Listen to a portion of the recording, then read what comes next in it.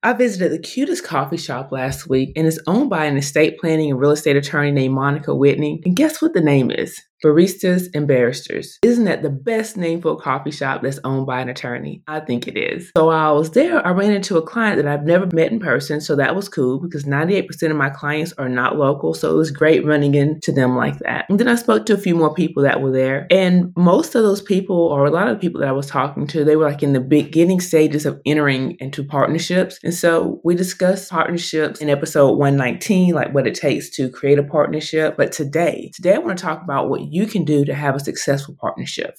Welcome back to the Own Your Genius podcast, where we discuss building businesses, growing brands, and what else? Owning your genius. I'm your host, Attorney LaKanya Murray, owner of Off the Mark IP Solutions. Off the Mark is a boutique intellectual property firm representing innovative entrepreneurs, aka geniuses, who are looking to protect their brand and grow their business with ongoing legal support and business mentorship. We have a good one for today, so let's get started.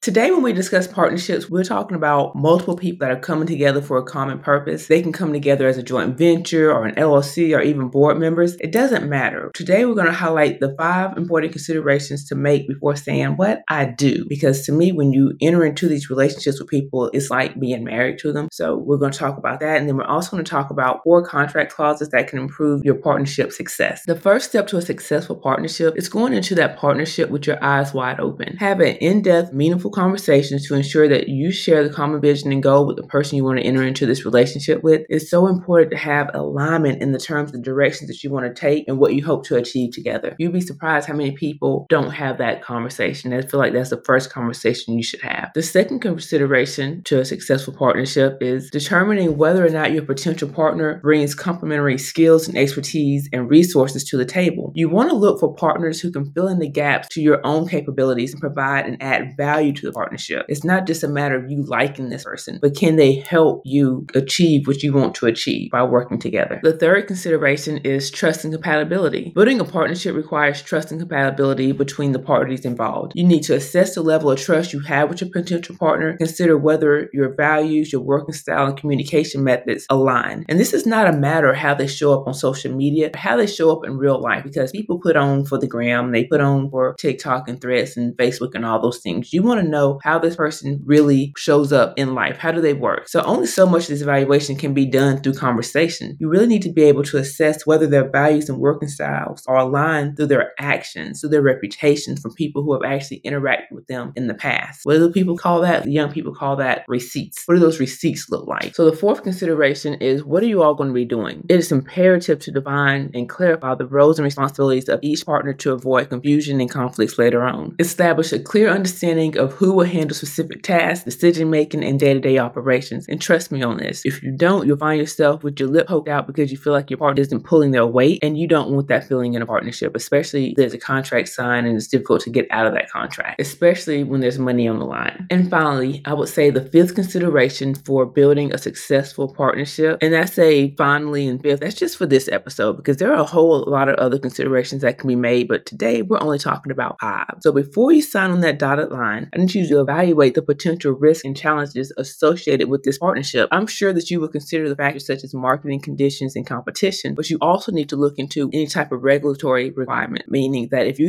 and your partner work in different industries, are you even allowed to come together, to work together, to build this thing? So, and you also want to look at any type of potential conflicts of interest. You need to develop strategies to mitigate risk and create any type of contingency plans if you run into anything that might be alarming. And you did hear me say sign on the dotted line, right? You heard that? That's because whether it's a collaboration, a partnership, or a joint venture, there should be a written contract in place to memorialize the conversations that were had. So in that spirit, we're going to move on to the 4 clauses your agreement should have: purpose and scope. Your contract needs to define clearly what the purpose of this agreement is, what the purpose of this partnership is, and the scope of the agreement. This clause should clearly define the purpose and scope of the partnership or joint venture. It should outline specific goals, objectives, activities the parties intend to undertake together.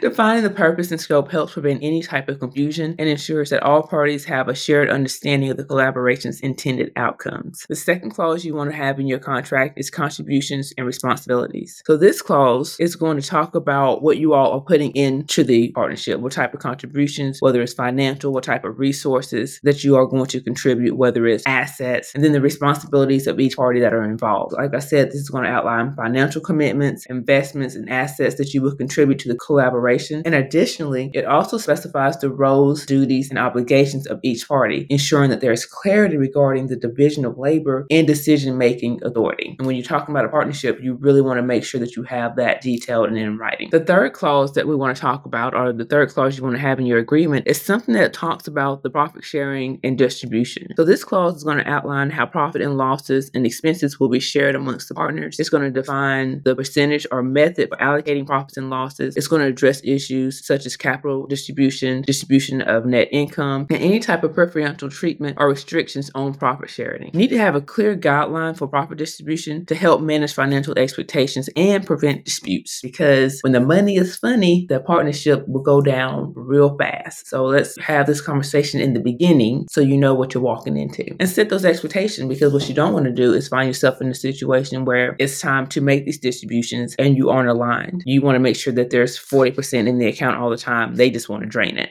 That's a big issue. The fourth clause we want to talk about, or you want to add into your contract, is termination and exit strategy. This clause addresses the circumstances and procedures for terminating the partnership. It's going to outline the conditions which the collaboration may be dissolved, such as expiration of the partnership term, breach of agreement, or just a mutual agreement to terminate. The clause should also cover matters relating to transfer of assets, liabilities, and intellectual property rights to ensure a smooth and orderly exit from the partnership. And because you know that I can't let you leave without discussing intellectual property right, I'm going to add a fifth clause in there. And that should be that intellectual property clause, because it's not enough to talk about intellectual property rights when you're leaving. You need to talk about it in the beginning, because too many people go into a partnership with the I created this name or I created this idea type of attitude. It's crucial in a partnership to address the ownership, use, protection, and management of intellectual property assets up front. You also want to address what happens to IP when the partnership ends. Does it revert to the original owners, or does it remain with the remaining partners? Can it be licensed? Those type of issues, those type of concerns I want to address in the partnership agreement in that clause. I want to hear from you. I want to hear your partnership successes and challenges. Sound off in the comments. What did you get right and what did you get wrong? Right. Let's take this conversation over to the Mark Legal community. I want you to share this episode with 3 people and have them meet you there. But you know what to do before you go. Make sure you hit that subscribe button and rate the podcast. Until next week, I want you to keep building your business, growing your brand, and owning your genius.